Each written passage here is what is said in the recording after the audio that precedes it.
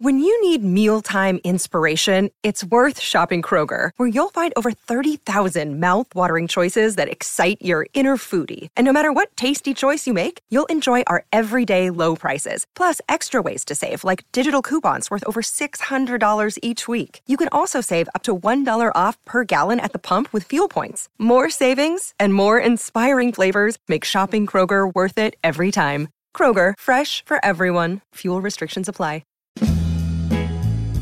Hey everyone, you're just about to listen to part 2 of our discussion of Joni Mitchell's Blue album. So if you haven't listened to part 1, go back and do that first. Enjoy! Well, without further ado, would you like to talk about all the wonderful tracks on this album? Oh yeah, absolutely. I think we will need to talk about each one individually. So I'll list them first and then we'll go from there. Okay, so side 1 starts with All I Want. I am on a lonely road and I am traveling. My Old Man. My old man, he's a singer in the park. Little Green. Little green, be a gypsy dancer. Carrie. Oh, Carrie, get out your cane. And put on some silk. Oh, you're a mean old daddy, but I like you. Blue.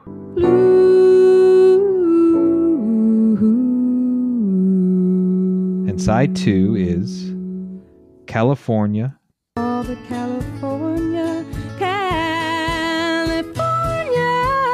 coming home. This Flight Tonight.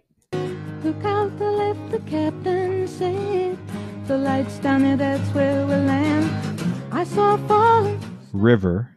Oh, I wish I had a river I could skate away on. A Case of You.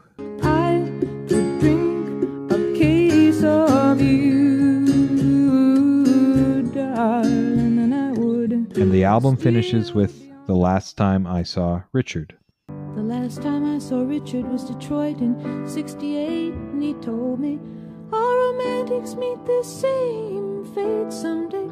So I have a few notes on the tracks in general, and I think it'll give us a bit of a backdrop to the story that Joni is telling through this album. And I think this is really a story of the previous 5 years of her life and her relationships and the things she experienced. It's very narrative. She is, and I think just as today, when a new Taylor Swift album comes out, all the Swifties go and try and figure out what relationship she's talking about in each song and what ex-boyfriend is referenced in this song. And it's a big kind of hide-and-seek scavenger hunt. I think Joni was one of the pioneers here because she references a few different people on this album, and there are songs that are about different people and relationships. She recorded this album in 1971, and she had, from 1967 to 1969, she had done her first 3 albums, and in 1970 she decided to take a break from performing, and she toured through Europe. She traveled there for much of 1970, and this experience of going away and being away from her home is really the backdrop for 2 songs, Carrie and California, and she references Europe and Paris and different things in both those songs. And then during this trip, actually when she references in California being on a Grecian island, that's where she sent a letter to her current partner at the time, musician Graham Nash of Crosby, Stills and Nash, and sent him a letter breaking off the relationship. And it was that relationship that inspired My Old Man and River. And then it was also during that summer while she was traveling that she began a relationship with James Taylor, which is also a very famous relationship.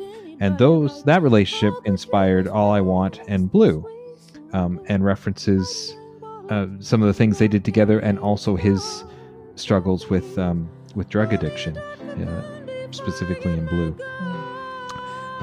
And it was during that time she visited him on a movie set, Two-Lane Blacktop, which she references in This Flight Tonight. So we've already gone through about 6 songs just based on kind of her kind of the things she's done and the relationships she's been in the last few years. And then Little Green is one of 3 songs that she wrote much earlier, like 66, 67. The other 2 were removed before they recorded the album, were bumped to make room for new songs she wrote, which are All I Want and The Last Time I Saw Richard.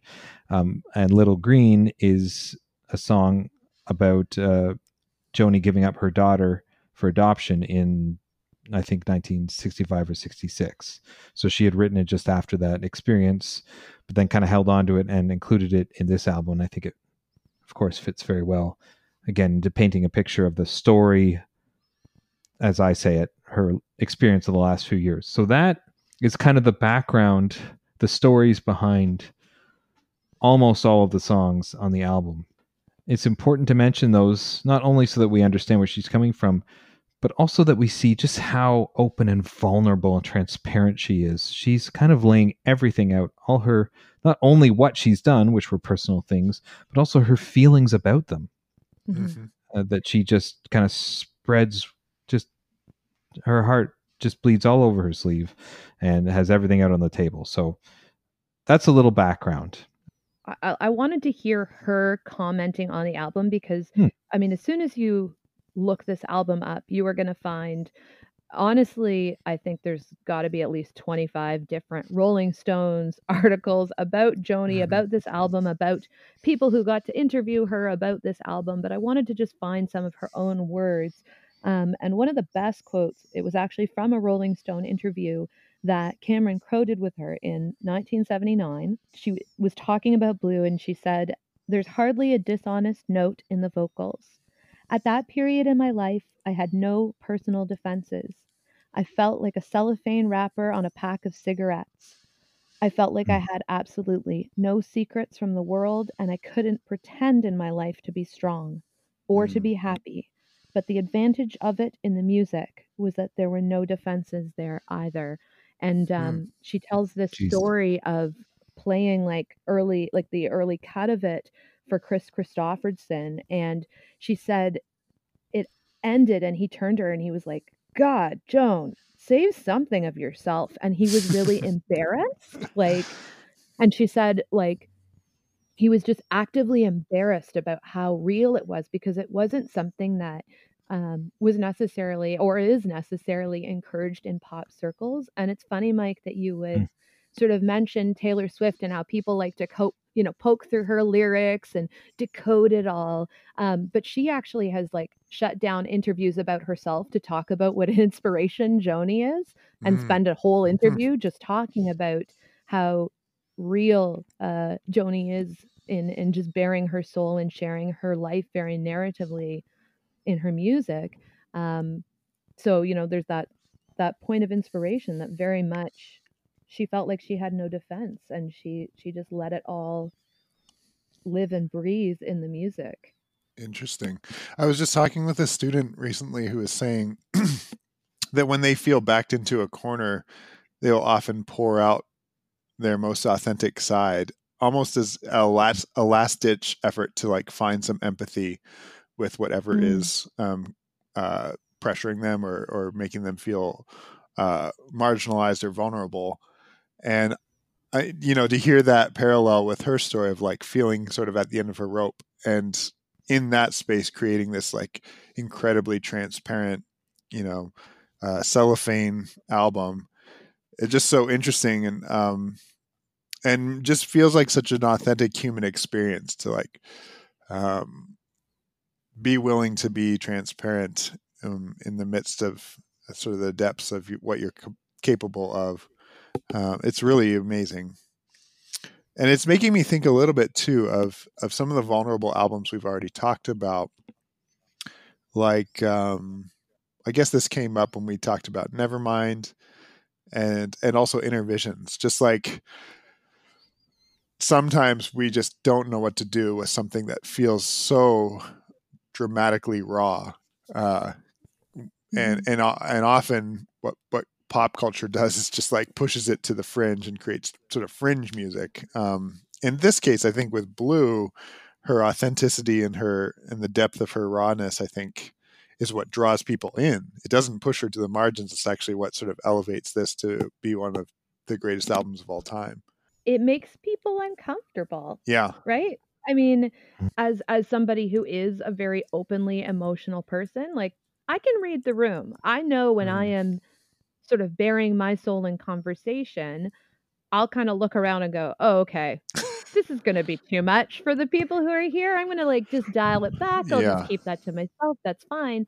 But for somebody who is using their life to inspire a public piece of art, they don't necessarily have the protection of being able to read the room and dial it back. They're just going to go for it, and be inspired and have it just kind of hang out there in the world.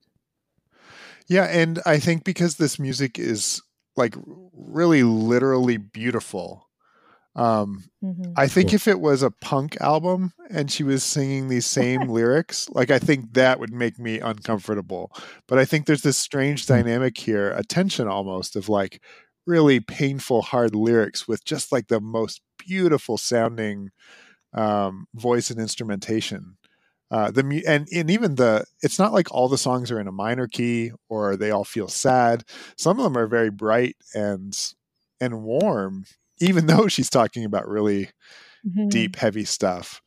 I don't know. It's a real gift, I think, to both draw people in and lay some real stuff on them at the same time. Okay, so All I Want is a great opening track for a number of reasons. I think this song is kind of funky, and when I say funky, I don't mean like it sounds like funk music.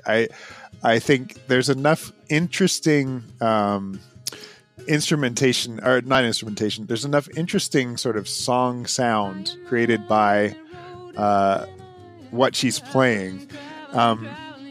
She is playing, oh boy, it's a Appalachian dulcimer.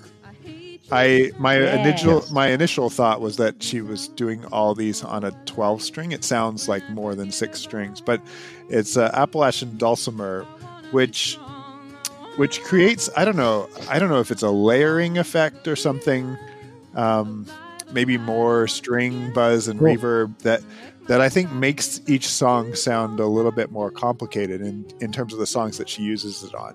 And All I Want is the thing that kicks it off. And so you get this sort of rich, broad string sound that kind of sweeps, and her voice moves a decent amount through the song as well. So it's an interesting song to begin with, and a song I think that immediately gave me a hook, as any good opening track should do. So an Appalachian dulcimer strum a lot like a pedal or steel guitar would be, sort of on your lap. She's playing the notes with her fingers, but she's pressing down on the strings rather than having her hand wrapped around the neck of the instrument.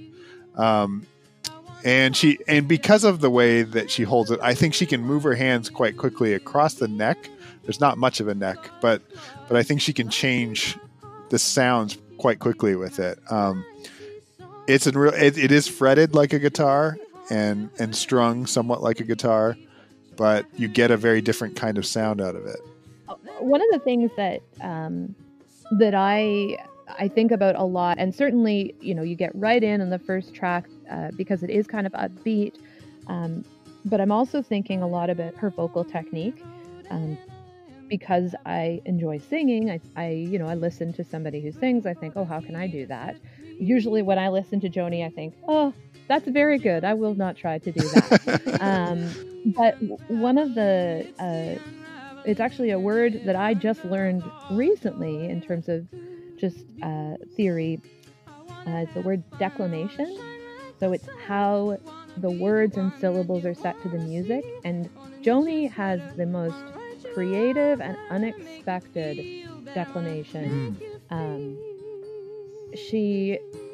even from verse to verse, changes how she emphasizes words and syllables and where she places them. And you'll have this background music that's sort of echoing what she has said as the melody, and then she just does something different vocally, so that there's a certain amount of feeling almost off kilter as she goes. But I mean, I love it, and it's what I think helps it to feel very emotionally earnest and engaging. And you get that right out of the gate in All I Want, for sure. There's a recent episode of that Dolly Parton podcast where they talk about different kinds of vocalization in duets specifically.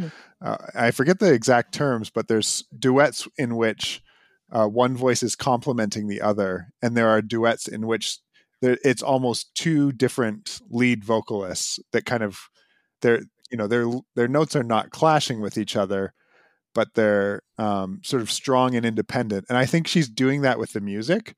The music is going on a different pathway than her voice, but they complement each other really well. It's not that the music is just providing the harmonies for her voice. It's doing something else there. There's another dynamic going on. And she's also using just incredible lyrics too. Like All I Want, I think, is the song that includes the line, I hate you some, I love you. I love you some, right? Isn't that what she says? And I think that the album's full of little funny plays like that, where like it's just a line in a greater song, but it like pulls you into like, oh my goodness, I think we need to spend a whole hour talking about what that line alone means. And that happens throughout the entire album.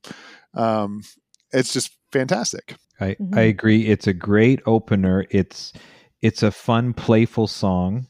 Yet I love how in this fun, playful song, she does talk about some serious and negative things as well. And that is one of the great things to me about this album, that it includes all the human experiences.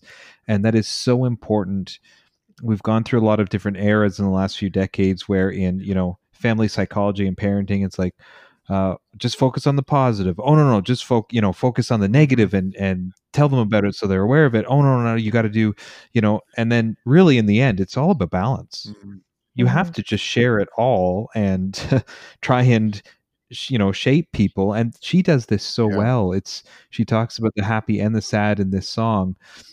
I love how accessible this song is. And talks about things that I think regular people do. This is about a very high power, prominent couple, Joni Mitchell and James Taylor. So, I mean, these are people who were in the spotlight. But, the line, the one that really and makes me kind of giggle when I hear it, but is so, I want to talk to you. I want to shampoo you. This is just two people together doing normal things. I want to wash your hair, which is a very personal thing and could be very intimate, but also is just normal. It's just a normal person thing. And then I can't help but think, the jealousy, the greed is unraveling. In early 1971, James Taylor hit kind of a new height in popularity. And because of that, he broke off the relationship. And Joni has stated that it was devastating to her because she had kind of felt she had found her pair bond in James Taylor. And I wonder if this was either partly written after that had ended or that was starting to happen already, because she was famous as well, but he kind of hit a new height, his fame and popularity. So I kind of wonder, again, I don't want to pick it apart and try and figure what every line means, but I kind of wonder if she would literally hate that too. I think she would. And so I don't want to do that, but it kind of, but again, I like that it talks about two sides. And Ben, I love that too. I love you. I hate you some, I hate you some, I love you some. It's both. It's all the things. Do you see how you hurt me? So I hurt you too. And then we both get blue. Like, it's everything. And a Blue reference in a song that's on an album called Blue, but it's not the song called Blue. Oh, man. Oh, don't even start me. Oh, boy. I actually went through and I counted how many different songs have a color reference. Ooh. And I think that 9 of 10 have a color reference in them. Sorry, I got really excited. So there is color all over this album. So Blue is referenced, I think, in 4 or 5 songs. And we've talked about concept albums. This is a concept album for sure. It's a story. It's a narrative. The songs are narratives. There's narratives within narratives, and it's all about emotion and color and feeling. And there are also repeating musical themes as well. I think that's one of the things that I bugged you about the first time we were listening to it. I was like, oh, there's so much reference to color. She is dragging us sort of back into her feeling using these motifs. Color and light. She talks a lot about like juxtaposition of light, dark, and she references stars and moon and sun a lot. It's so interesting, Ben. I was just thinking when you were talking about the greed is the unraveling, it's the unraveling. So ironic too, because, or maybe Mike, you said that. Pardon me. That's one of the reasons she actually broke up with Graham Nash was I think both her grandmothers had been artists, musicians, or something, and had kind of put aside their musical dreams because of the men in their life. And so with Graham Nash, she said, "Oh, he's too big. It's just inhibiting me." Then she gets together with James Taylor, and then he kind of takes off. Like, oh my God, like what a so sad. Yeah. And then one more thing I want to talk about, which happens so many times in this album, is repetition, repeating words back to back. I'm on a lonely road and I'm traveling. The jealousy, the greed is unraveling. It's the unraveling. And there's a couple other things where it just repeats. Oh, I hate you some. I hate you some. Do you see how you hurt me? Like just all these just repeat. And that happens a lot through the album.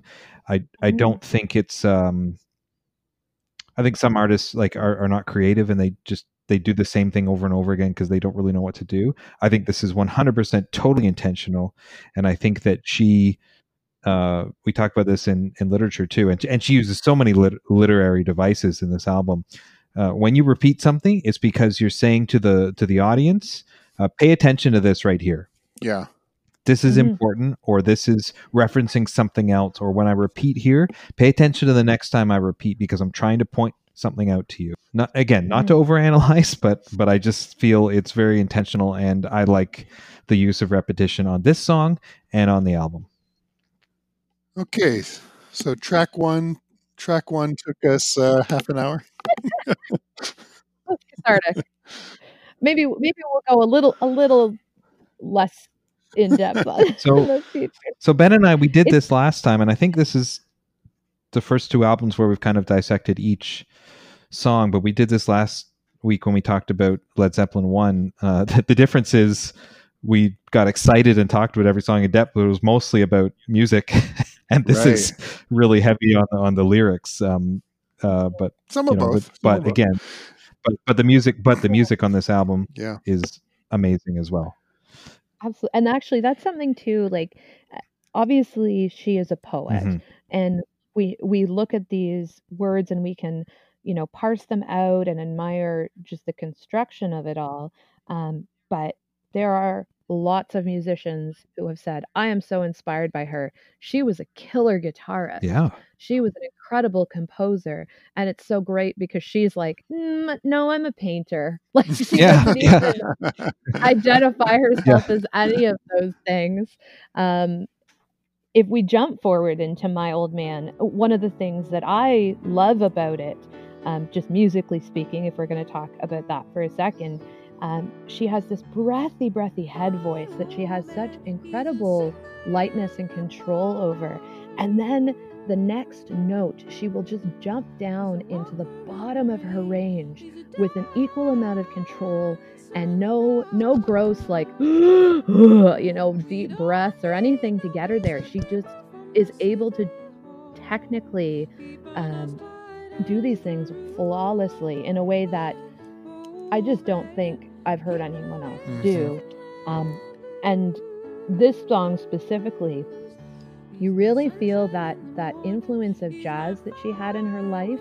There are some really interesting sort of jazz notes and really technical chromatic runs that she does vocally that every time I hear them, I get like a little like thrill, like just up my spine as she like up and down these chromatic scales in in a breath like it's nothing. Mhm. And I just kind of get to thrill over it.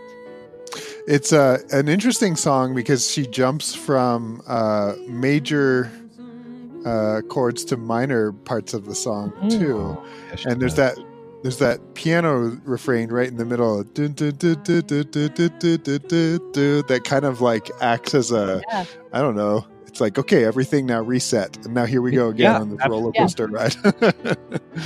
It's really fascinating. I do think that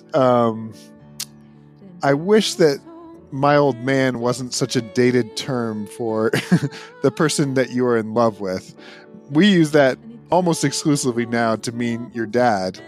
And it sounds sort of creepy for someone who doesn't know that old man used to be something you'd call your partner. But Ben, if you've been hanging out with young people now, daddy is the term that gets used for not your daddy. So maybe it's just all coming full Oh, circle. geez, I hope not. That's a small gripe that I have with this That's one fair, particular that's fair. track. Maybe you're right. It'll all come back in style and it'll be fine. Well, that's, it's funny that you say that, because when I first listened to it with Nora, we were halfway through and I said, hold on, she's talking about a partner or her father? I asked, and then we looked at it again. Right. No, listen to the lyrics. It's obviously a partner. Yeah. But yes, it's a bit of a dated term. Unfortunately, it doesn't translate as well. But the lyrics obviously tell the story. Sometimes when I start listening to this song, I hear just the chords and the rhythm, and it sounds almost like a cheesy 70s church song. And then no, but I think it's intentional. And then in the first verse, she gets to, we don't need no piece of paper from the city hall, keeping us tied and true. And she does those chromatic runs up and down, and it totally shatters what was happened before. Yeah. And then you're right, Ben. She resets that in between to kind of just major chords again, and then she does it, and then in the bridge she goes to a totally minor key, which just so it's so diverse and rich and beautiful.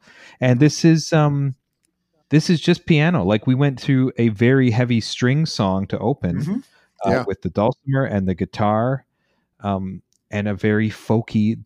This is a very more traditional sounding piano ballad almost. So I love that shift there.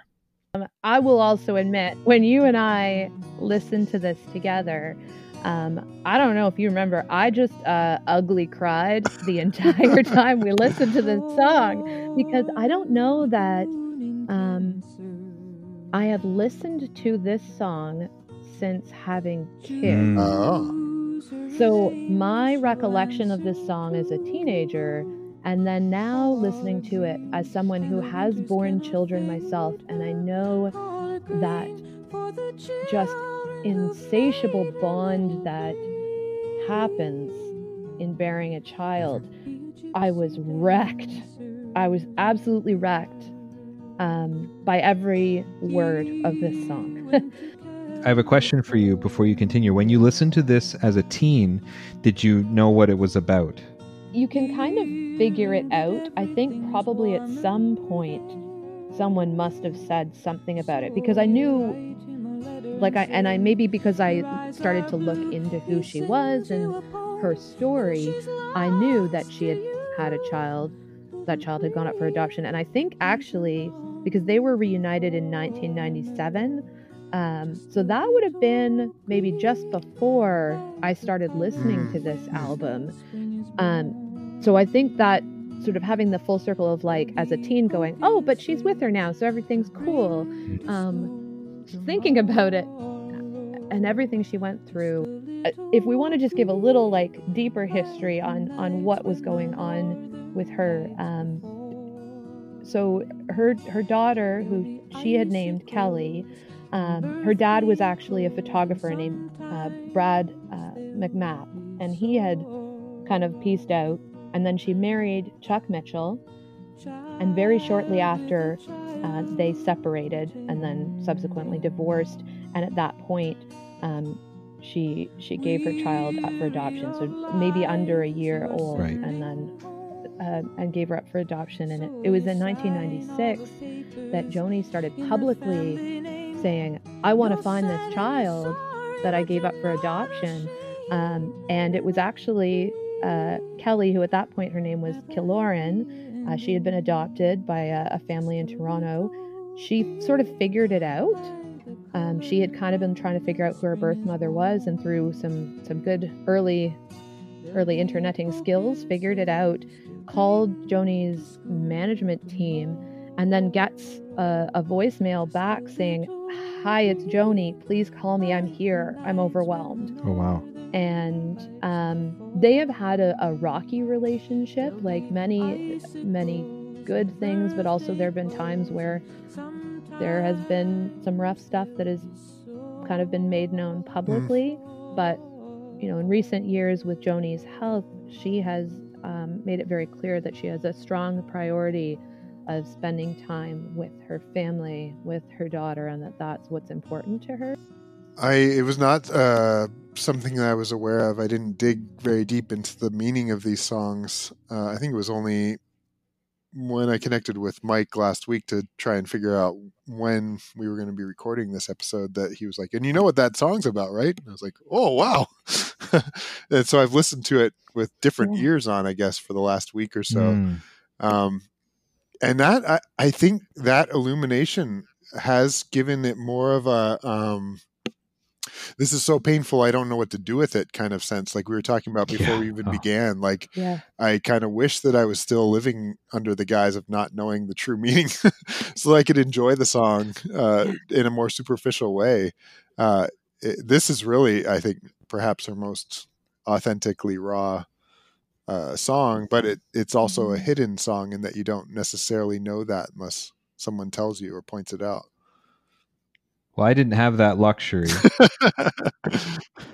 Nor told me not right away, but I think it really helps because it is a beautiful picture of this experience, and it is sad and heartbreaking, but incredibly personal. And the way I view it is, it's a really, really responsible way. And I would say even balanced way to deal with sadness. Yeah. I think there are songs that deal with sadness and anger in a very negative and not helpful way. This is a very responsible way to deal with sadness, and also to write a letter, send a message to her child. It's so incredible. Lyrically, to me, this is one of the most creative and intelligent songs on this album, and one of the most incredible groups of words in a song I think that I've ever read. It's amazing. Some of the devices she used. I love the first line. She does a lot of really interesting things with rhyming on the first line. Born with the moon in Cancer, choose her a name she will answer to. So it's an internal rhyme because the line doesn't end with the rhyme. It's just before the end. Then the next two lines are a different rhyme. Call her green and the winters cannot fade her. Call her green for the children who have made her. So using two pairs of words. And then little green be a gypsy dancer. So that's completing the rhyme, almost like a limerick, where that has the first rhyme at the end. Like, that is just, we don't hear some creativity like that these days. In hip hop you do, because again, it's all that declamation of like really thinking about where the emphasis goes and how you can do those couplets. But the way she does it, I think, has inspired a lot of people to sort of play with and tinker, you know, because it's challenging. It's not an easy way to do it. Just the metaphor and imagery she uses is beautiful. And I like the after the chorus in the second verse, she turns it around and speaks kind of in the third person. She speaks of herself. And I love the line, child with a child pretending. That is that is and such a like self-realization, like just really understanding, and she has said before that she wanted to keep her child, but she was so poor and was so unhappy that she knew that an unhappy parent makes an unhappy child, and she didn't want that for her child. Yeah. So she was a child with a child. She was pretending, and then this pride. You're sad, you're sorry, but you're not ashamed. Like this pride of I'm doing the right thing. Wow, like it's so much. She says she's a child, but all this is so mature as well. You know, it's like, there's so much depth in these lyrics. She really expresses the heart of a mother. Like the nights when the Northern Lights perform, there'll be icicles and birthday clothes, and sometimes there'll be sorrow. Just knowing that you have to bring your child into a world that has these beautiful, joyful moments that you get to share with them, but also the pain and the things that you can't protect them from. I mean, certainly I think parents, regardless of gender, really, I think experience at some point that realization. And she's having to realize it as she lets her child go. I am ugly crying right now. Oh, no. Man. Well, should we move on to a song that's a little more lighthearted? Or do you have something else, Ben? Wine to record I was going to say maybe Holy we just moly. need to end the episode right there. And oh my gosh, it is. I am usually not emotional when I listen to music, and almost every time I put this song, I feel like there's something kind of opens up inside me, and I feel very raw and exposed. That it's so personal and emotional, and I almost want to cry, although that usually doesn't happen. Well, we moved from here into Carrie, which was one of the singles from this album, the first single, I believe. Sure. One of only two. Was it the only single? One of only two. California was also a single. Oh, okay, right, yep. But those two, and these two songs, Carrie and California, are the ones that often pop up in, Pandora stations or Spotify stations as sort of the tracks from this album, which is interesting because Carrie is a great song and California is a great song, but they don't quite have the depth of some of the songs that we've already talked about, at least in my opinion. Although maybe with our conversation tonight, another world or layer will be opened and I'll feel differently about them. What are your thoughts about Carrie? Can I throw something in that because I'd been trying to figure out again. Maybe I'm a I don't know what the Joni Mitchell followers are called, not Swifties, Mitchellites. But I was trying to sort of parse this out, and I actually was able to find an article where she was like, "Oh my gosh, I don't know why everybody cares about, who the song was about," but she's like, "This one was actually about this guy that was like a cane carrying chef that I met when I was in Manila, a cave dweller." Right? And so while there are No. A cane. No, he was a cave dweller. Oh, was he? Okay, I didn't read that part. But I think that there are notes like hearkening back to the two relationships, and that's sort of what people are like, that's what the song's about. And she was like, no, it isn't. It's just this dude. Yeah, he lived in a cave on the island of Crete. Hippie community on that island. It's a much more fun and upbeat song than anything we've got so far. Maybe the first one was a nice hook, but I think especially with the sort of background vocalists in the chorus, this song sounds lighter than anything that we've had up until this point. I really like how she's done the background vocals there. She's done like a double harmony line. Is it her? It's almost Is she doing it all. It's her. Oh yeah. It's her. It's her and harmonizing with herself. Yeah. But it's almost like I don't want to say descant, but it's almost it's another line behind it. It's really neat. A neat technique. This one to me, that technique sounds a little dated, but that doesn't mean I don't like it. I really like it, but it is kind of something I feel like that you'd hear in the kind of 60s, 70s folk music.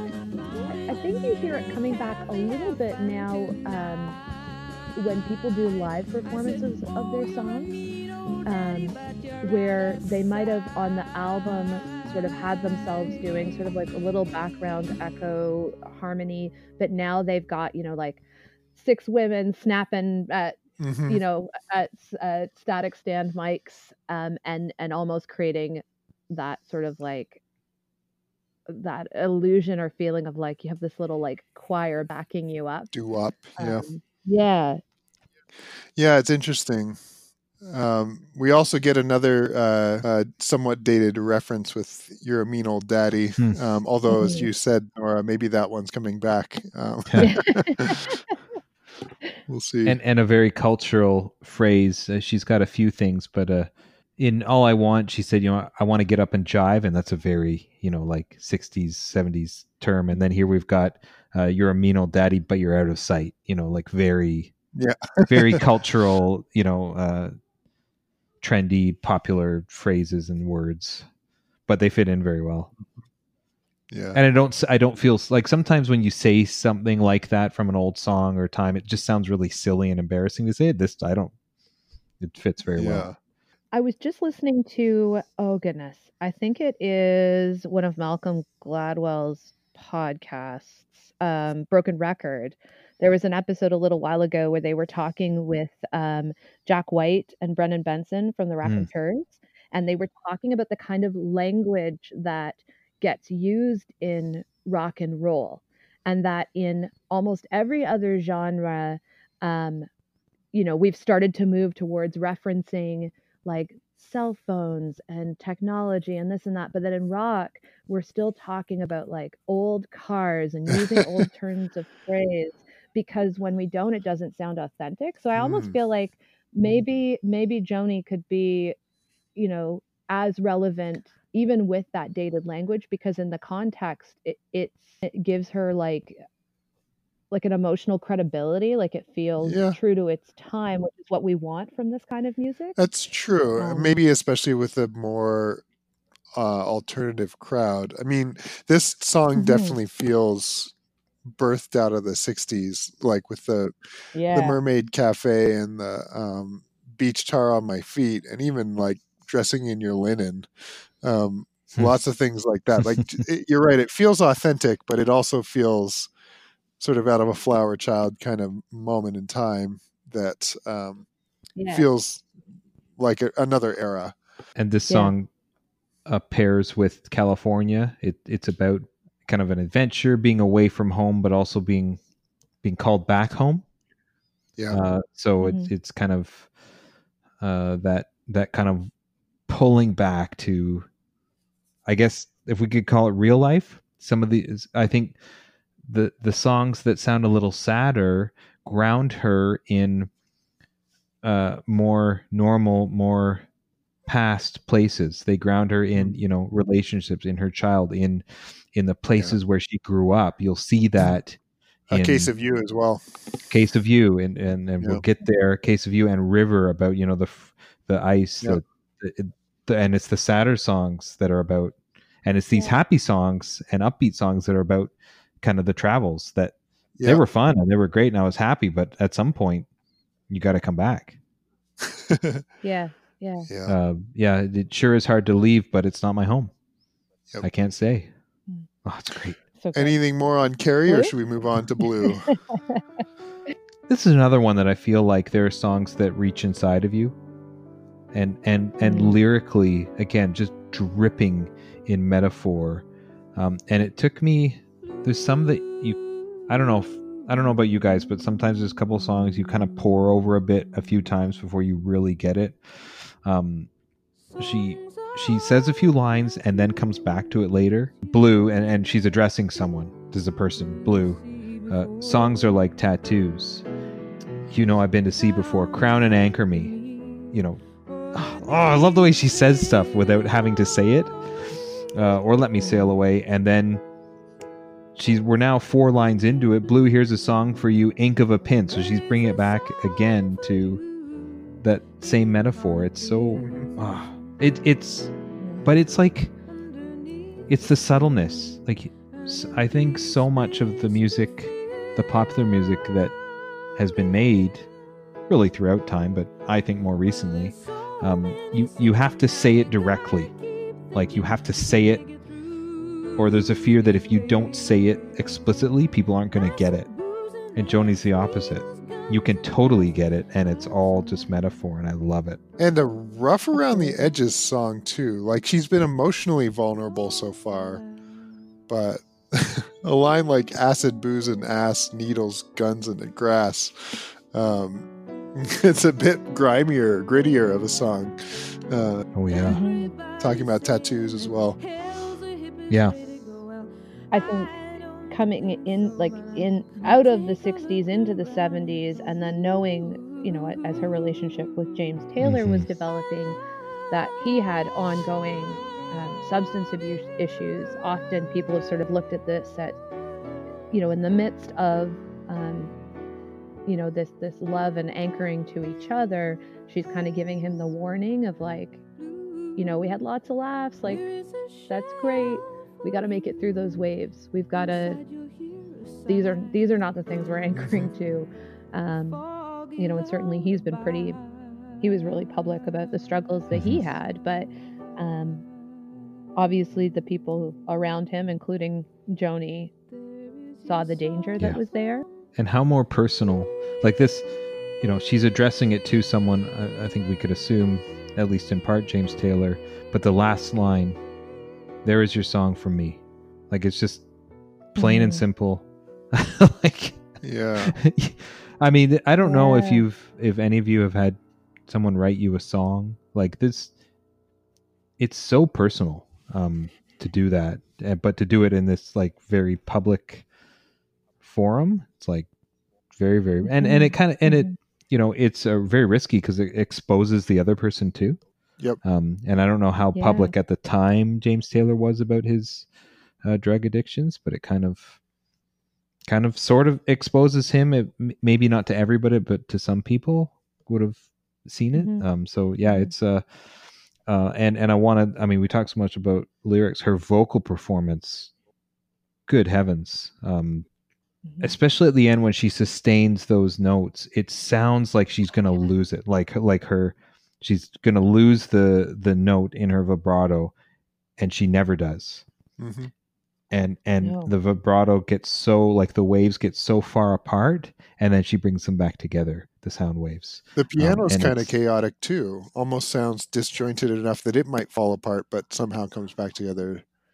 Oh, it's yeah, at the end but I mean that it partners with the lyrics. Yeah. The lyric, like, and as you mentioned, Ben, pretty heavy, serious stuff. And the piano line gets very dissonant, a lot of sharps and flats, and almost sounds avant-garde, but then comes back. Same as her vocals do, and I think as the lyrics kind of bring us back from that very chaotic kind of lifestyle and substances to kind of grounding again. It is well crafted. I think that's why you get so many really interesting sort of jazz covers and unpackings of it, because the texture and layers musically in this song, it's extremely complex and technical. And so you can really do a lot of interesting things if you start to, you know, have a band kind of pull it apart and then try to reform a version of it. It's pretty fantastic. That dissonant breakdown that we talked about, it is a reprise of the opening piano line. It's the same rhythm, but it's different notes, and it's really smart. It's a variation on a theme. I'm glad you mentioned the covers, Nora. On Joni's website, for each song, she lists the lyrics, and then when they are aware of another artist's recording, those are listed as well. And Blue has been recorded by 107 other artists. Wow. Is I pretty guarantee amazing. Some of them are real bad. Yeah, I'm sure they are. It's a really tough song. Oh man. I said to Mike before we started, I was like, I will not deign to sing anything from this as we talk about it, because I just feel like it would be insulting. Just not do justice to what she's created here. Yep. Well, we're halfway there. We made it through side 1. Feeling great. Had a little cry in the middle. I'm like getting happy going into California now. I'm feeling great. We haven't even got to the songs that make me cry. Oh no! Oh man. Whew, well, that's good. There's time for us all. It's true. Thanks for listening to part 2 of this episode. Don't forget to tune in tomorrow when we tackle the conclusion in part 3. If you like what you hear, subscribe on your favorite podcast app and write a review. Send us a message at our Facebook page, on Instagram, or through our Sound Logic Podcast Twitter feed. Thanks for listening.